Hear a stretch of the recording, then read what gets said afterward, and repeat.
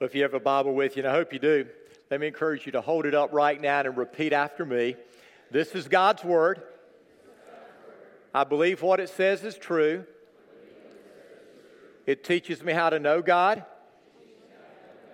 and how to live for God. It has the power to change my life. Now, open up your Bibles to the last book of the Old Testament, Malachi chapter 3. And once you find Malachi chapter 3, turn over to the first book of the New Testament, the book of Matthew, and turn to Matthew chapter 23. I've been pastoring for 34 years now, and when you pastor for 34 years, you hear a lot of things, and you see a lot of things. And some of these things you never, ever forget. And two of the things that I've seen and heard that I will never forget have to do with giving. And they have to do with giving when I preached on this passage that I'm preaching on this morning. The first one occurred when I was just 28 years old. And I didn't know a lot, but I had a lot of zeal. And I preached a message from Malachi 3 on tithing, and I slammed down some books on our communion table to get people's attention and called people thieves and robbers if they weren't tithing. And after I preached that message, this older man in our church, he was a deacon and he was the wealthiest man in the church, came up to me and said, "Pastor, that was a really good message, but I still don't agree with you on tithing." Well, you need to understand that just months earlier, we had voted on a policy where all of our leaders, including deacons, committed a tithe. We believed that that was a biblical concept that at the very least all of our leaders should do. And I said, "Well, brother," and I'm going to change the name. I said, "Brother Bob, I'm convinced that I'm never going to convince you the Bible teaches tithing. But as a deacon, you've made a commitment to tithe." And he looked me square in the eyes.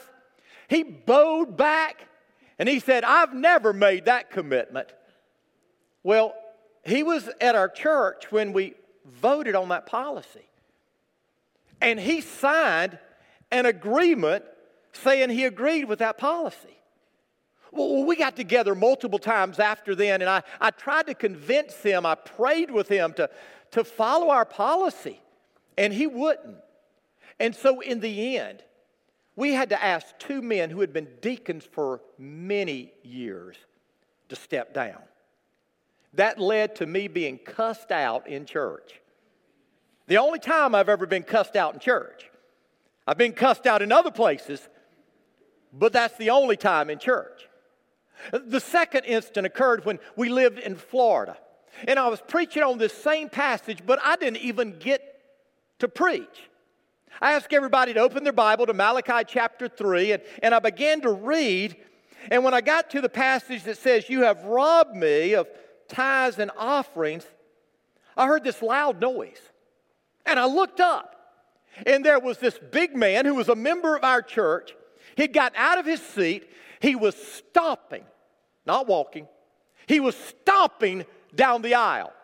He opened up the back door, he walked out, and when he left, he slammed the door. Talking about awkward. Well, we kept on going, and after the service, he didn't go anywhere because his wife didn't leave. He was out sitting in his car, and so I went out and talked to him, and this story really does have a good ending. He apologized. He said, I know what the Bible says, but man, we've got ourselves so strapped. We're in such bad shape that I just feel so guilty because we're not tithing." And we talked and we prayed and we counseled with him. And let me just say that man became one of my dearest friends at that church. And he became a generous man. Now, it's my prayer that as we look at this passage this morning, we won't have anybody bow up. We won't have anyone stomp out or slam doors. It's my prayer that we will just listen to God's word and let God's truth speak to our heart. Now, we're in week 2 of a series that we're calling Generous Life. And last week, we started with a story that everybody knows. It's the story of Zacchaeus. And we discovered how a greedy man met a grace-filled Savior. And through that encounter, he became a generous man. And that's how it always is, by the way.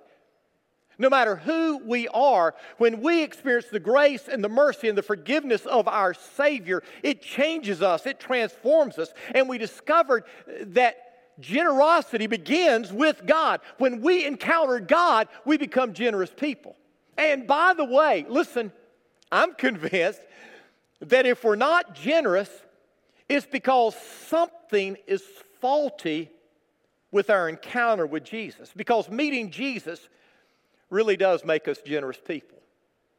Well, this morning I want us to continue the series, and I want us to look at what is the starting point of generous giving. And as we do, there are 3 biblical truths I want us just to unpack from these 2 passages. Now, first of all, I want us to see a principle. And the principle is this: the tithe is the starting point of generous giving.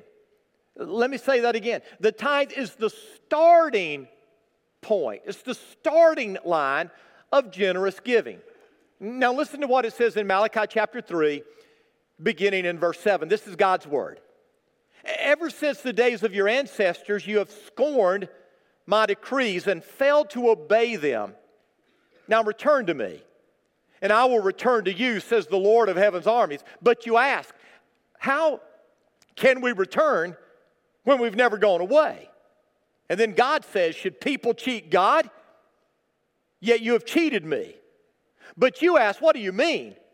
When did we ever cheat you? And then God says, you have cheated me of the tithes and offerings due to me. You are under a curse, for your whole nation has been cheating me. Bring all the tithes into the storehouse so that there will be enough food in my temple. Now let me give you a little bit of background, if I may. The people of God, the Israelites, had been living in rebellion against God. They were not following God's commands. They were not following God's decrees. And they were disobeying God in a variety of ways.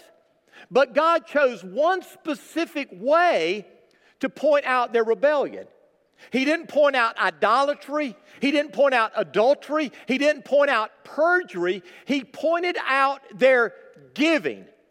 God said, you are robbing me. The word literally means plunder.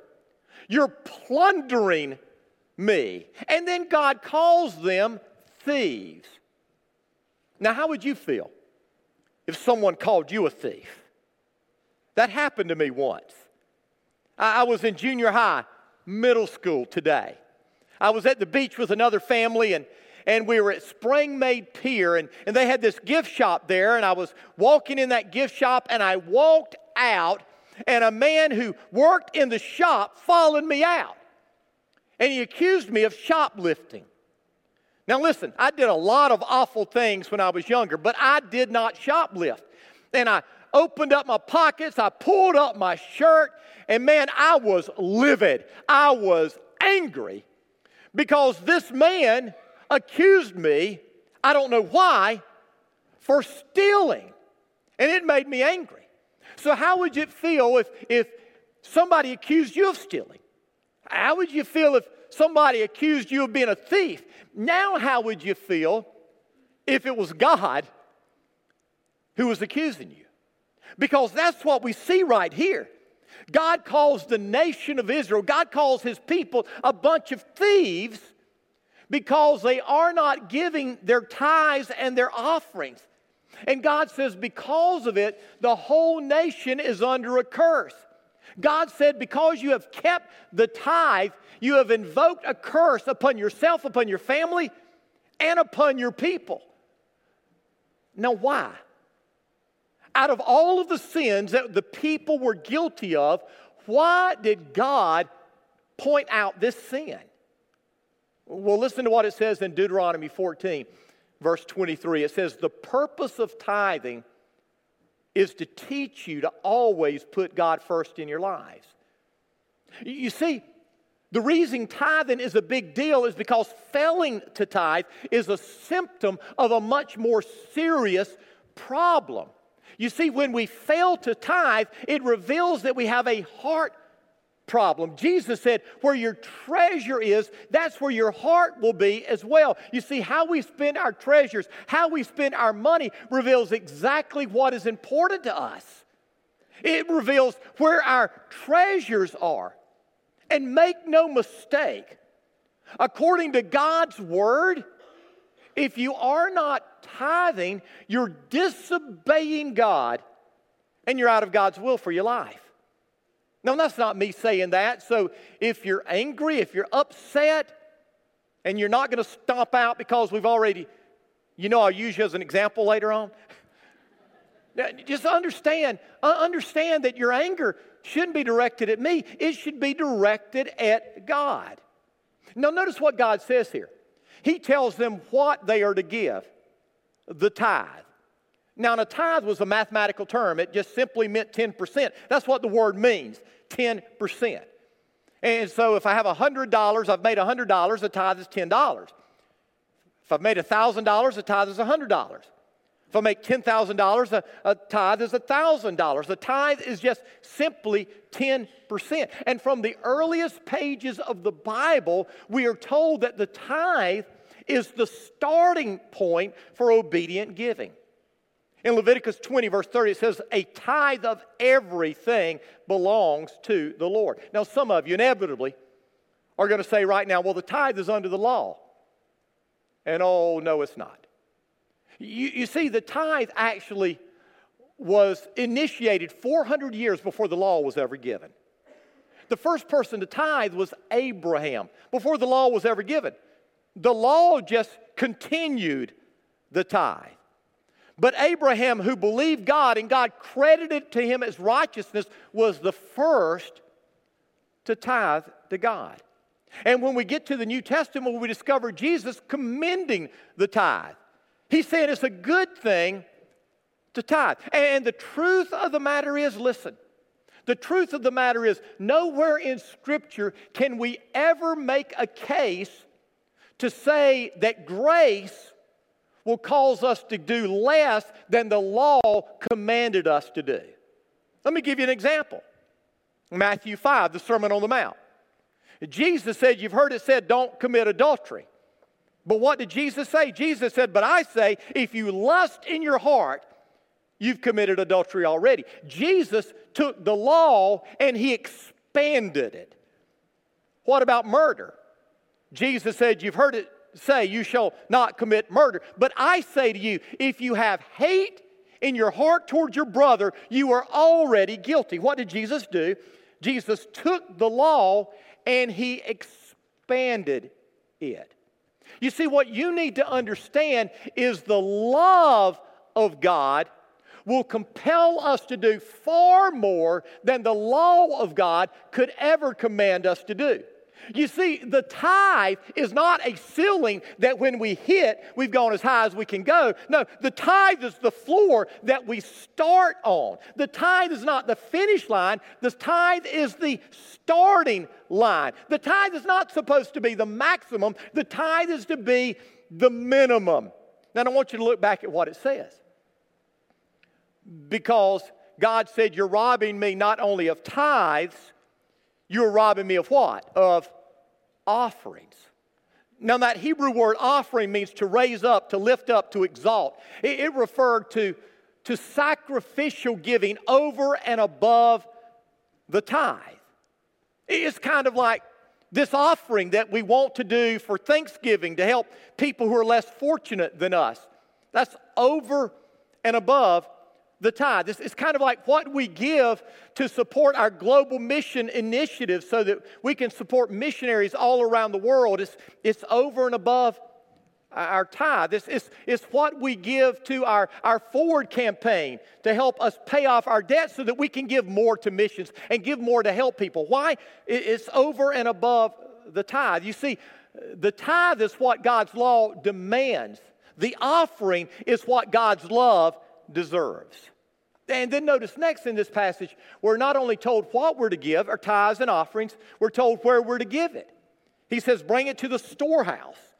And the storehouse was the storage room in the temple where the tithes were kept until they were needed. And it's important for you to notice that the Bible says, bring all the tithe to the storehouse. You see, the people of God didn't say, okay, I give 10% and I break it up this way. I'm going to give 2% here and 3% here and 3% here and 2% here. No, he said, bring the whole tithe to the storehouse. Why? Because it's not your tithe. You don't determine where you give someone else's money. They determine that. And the tithe isn't yours. The tithe belongs to God. In Deuteronomy 12, it says this, then to the place the Lord your God will choose as a dwelling for His name, there you're to bring everything I command you. Your burnt offerings, your sacrifices, your tithes, and your special gifts. And so they brought their tithe to the storehouse. Now, you say, well, that's the Old Testament. What about the New Testament? Well, the church is the New Testament equivalent of the temple in the Old Testament. You say, Rocky, how do you know that? Well, first of all, logic. Because the temple was the place where the people of God met. It was the place where the priests and the Levites did the work of God. And that's the church today. The church is the body of Christ. But there's another reason. In 1 Corinthians 16, Paul tells us on the first day of the week, we're to bring what we're giving and lay it in store. The Greek word for store there is the same word in Malachi 3 in the Septuagint, the Greek translation of the Old Testament, for storehouse.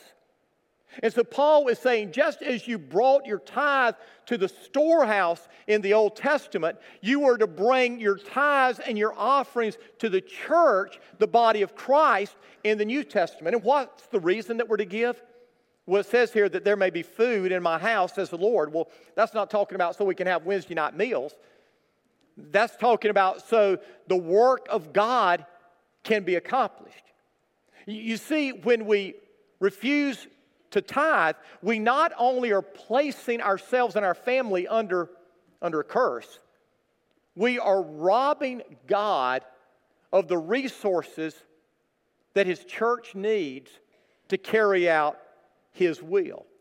You see, tithing is God's way of financing His church. And if God's people would just tithe, we could do so much more ministry in our community. If God's people would just tithe, we could do so much more to spread the gospel all around the world. The tithe. So the principle, the tithe is the starting point of generous giving. But let's move on, because the next thing we see is the problem. And here's the problem. We can tithe and still not have a heart fully devoted to God. Now, and if you haven't kept your finger there, turn over to Matthew 23. And in Matthew 23, Jesus is talking to the religious leaders of His day. And this is called the woe passage because Jesus is laying down a bunch of woes on these religious leaders of His day. And when He gets to Matthew 23, verses 23 and 24, He says this, what sorrow awaits you teachers of religious law, you Pharisees, you hypocrites! For you're careful to tithe even the tiniest income from your herb gardens, but you ignore the more important aspects of the law, justice, mercy, faith. You should tithe, yes, but do not neglect the more important things. Blind guides, you strain your water so you won't accidentally swallow a gnat, but you swallow a camel. Now, these religious leaders were careful to tithe from even the tiniest herbs in their own personal gardens out back. In other words, this would be like tithing from every little teeny part-time job you make. Any time you're paid money, however small it may be, you tithe on that. And so you go and do something for somebody and they give you $5. You say, well, I need to tithe on that. It's 50 cents. That's what the Pharisees were doing. They were tithing the very smallest things they had. And Jesus said, that's good, that's great. But the problem is, their hearts were not changed. And here's what you need to understand. Look at me. Tithing won't change your heart. You can come to church every Sunday, and you should. It's not going to change your heart. You can read your Bible every day, and you should. It's not going to change your heart. You can pray every day, and you should. It's not going to change your heart. And you should tithe, but that's not going to change your heart. You see, only God can change a person's heart. Only God. Only God can reach inside and take a stony, callous, cold heart and turn it into a soft, warm, pliable heart. Only God can do that. Not religion, not rules, not discipline. That's not going to change you. It may change the outside. It may change your habits, but it's not going to change you on the inside. Only God can do that. And that's the problem with so many people who inhabit our churches today. We're going through the motions. We're doing all the right things. We really are. We're doing the right things, but inside, where it really counts, we've never really been changed. And that's what Jesus is speaking of here. He said, yes, you should tithe, but don't neglect these more important things, justice and mercy and faith. In other words, Jesus is saying, you're tithing, but yet you're taking advantage of the poor. Your system isn't being just to those people. He's saying, yes, you should tithe, but you're not showing mercy. When people do you wrong, instead of forgiving them, you hold a grudge and you get even. And he says you're not living by faith. You see, some of us, if we started tithing today, it would take a whole lot of faith because we've got no excess. And it seems like we're already spending more than we have. And for us to take that leap of faith and tithe, it is a leap of faith. But there are others of us here. It doesn't take faith to tithe. I mean, we've got excess. We pay our bills. We've got money left over. And for us, the issue isn't should we tithe. The issue is, are we living in such a way with our finances that is causing us to have to live by faith and trust God? These religious men, they weren't. They were tithing. Oh, there was no justice. There was no mercy. There was no faith. Their heart had not been changed, and that's the problem. And that leads us to the third truth we see in these two passages, and that's the promise. When we tithe, God promises to pour out His blessings on us. Go back to Malachi chapter 3, beginning in the last part of verse 10. It says, if you do tithe, says the Lord of heaven's army, I will open up the windows of heaven for you. I will pour out blessings so great you won't even have room enough to take it in. Try it. Put me to the test. Your crops will be abundant, for I will guard them from insects and diseases. Your grapes will not fall from the vine before they are ripe, says the Lord of heaven's armies. Then all the nations will call you blessed, for your land will be such a delight, says the Lord of heaven's army. Paul teaches this same truth in 2 Corinthians chapter 9, verse 8. He says, and God will generously provide all you need. Then you will always have everything you need and plenty left over to share with others. In this passage, God says, put me to the test. I want to assure you, this is the only place in Scripture where God says, put me to the test. Everywhere else we are told, do not test the Lord your God. But here, God says, put me to the test. John Templeton, who is the founder of the Templeton Fund, So, mutual fund genius said this. He said, in all my 52 years before I retired as an investment counselor, we were helping people, literally hundreds of thousands of people, with their wealth. In all those years, there was only one investment which never proved faulty, and that was tithing. Listen, if the verses I just read, Malachi 3 verses 10 through 12, are true, then the only reason that you would not tithe this morning is because you don't trust God. I've heard people say, I can't afford to tithe. By the way, if you wait until you can afford to tithe, you're probably never going to start tithing. You're going to be like this old couple. A poem was written about them. Let me read the poem. The bride, bent with age, leaned over her cane. Her steps uncertain needed guiding, while down the church aisle with a wan, toothless smile came the groom in a wheelchair gliding. And who is this elderly couple thus wed? You'll find when you've closely examined it that this is that rare, most conservative pair who waited till they could afford it. I don't know about you, but when I got married 33 years ago, we couldn't afford it. We sat down and we did a budget to the point that we literally still have the papers where we said a box of grits costs this much. A dozen eggs cost this much. I mean, we did it down to the penny, and it didn't make sense, but we knew that we were going to be obedient.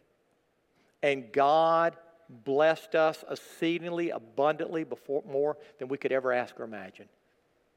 I heard about this man who came up to his pastor one day and said, Pastor, I want to tithe, but I'm so far in debt, I can't afford it. I can't see how I can tithe. And the pastor said, well, John, if I am willing to step in and pay any bill that isn't paid at the end of the month, would you try tithing then? John thought about it for a second. He said, well, Pastor, I guess if you're willing to pay my bills, if I don't make it, I'll do that. The pastor looked at John and said, John, you're willing to trust a poor preacher that has hardly anything, and you're not willing to trust the God who owns everything. What about you? I heard about this church in Oklahoma City that gave a challenge to their church. They said, if you will commit to tithe for 1 year, and at the end of that 1 year, you don't feel like you've been blessed, we'll refund every dime you've given. I want to give you that same challenge today. You commit to tithe today, and at the end of a year, you feel like God hasn't blessed you, call that church in Oklahoma and they'll refund you money.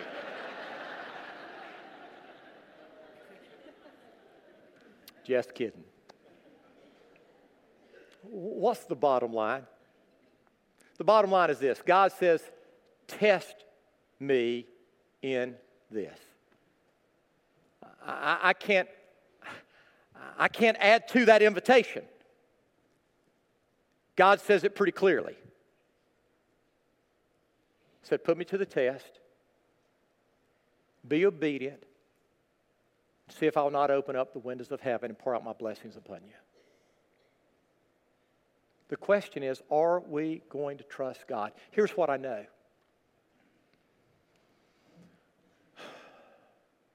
There may be some of you here this morning that this is the one thing that is keeping you from experiencing the breakthrough that God has for you. Wouldn't that be a terrible thing? Because you didn't trust God and step out into the generous life, you missed all that God has for you. So my invitation is simple. God gave it. Test Him Trust Him. And see if He'll not open up the windows of heaven. Pour out His blessings on you to the point that you won't have room to hold it. I want you to bow your head. I want you to close your eyes. With your head bowed and with your eyes closed, I'd be amiss if I didn't take a moment before we go any further and extend an invitation to anyone here who does not know Jesus. If you're here and you don't know Jesus, this is what I know. Everything that I've said is strange sounding. It's weird. It doesn't make sense. And so if you don't know Jesus, I don't want you to think about tithing. I want you to think about giving your life to Him. I want you to think about giving your life to the Creator who sent His Son Jesus to redeem you when you rebelled against Him, when you chose to live your life independent of Him. That's the God we have. And He wants to save you. He wants to forgive you. He wants to adopt you into His family. So if you're here this morning and you know you need Jesus and you're ready to give your life to Him, I encourage you to pray this prayer right now. Dear God, I come to you this morning, humbly asking you to forgive me. I know I've sinned, I've rebelled, I've lived life my way. Please forgive me. Jesus, I know you love me.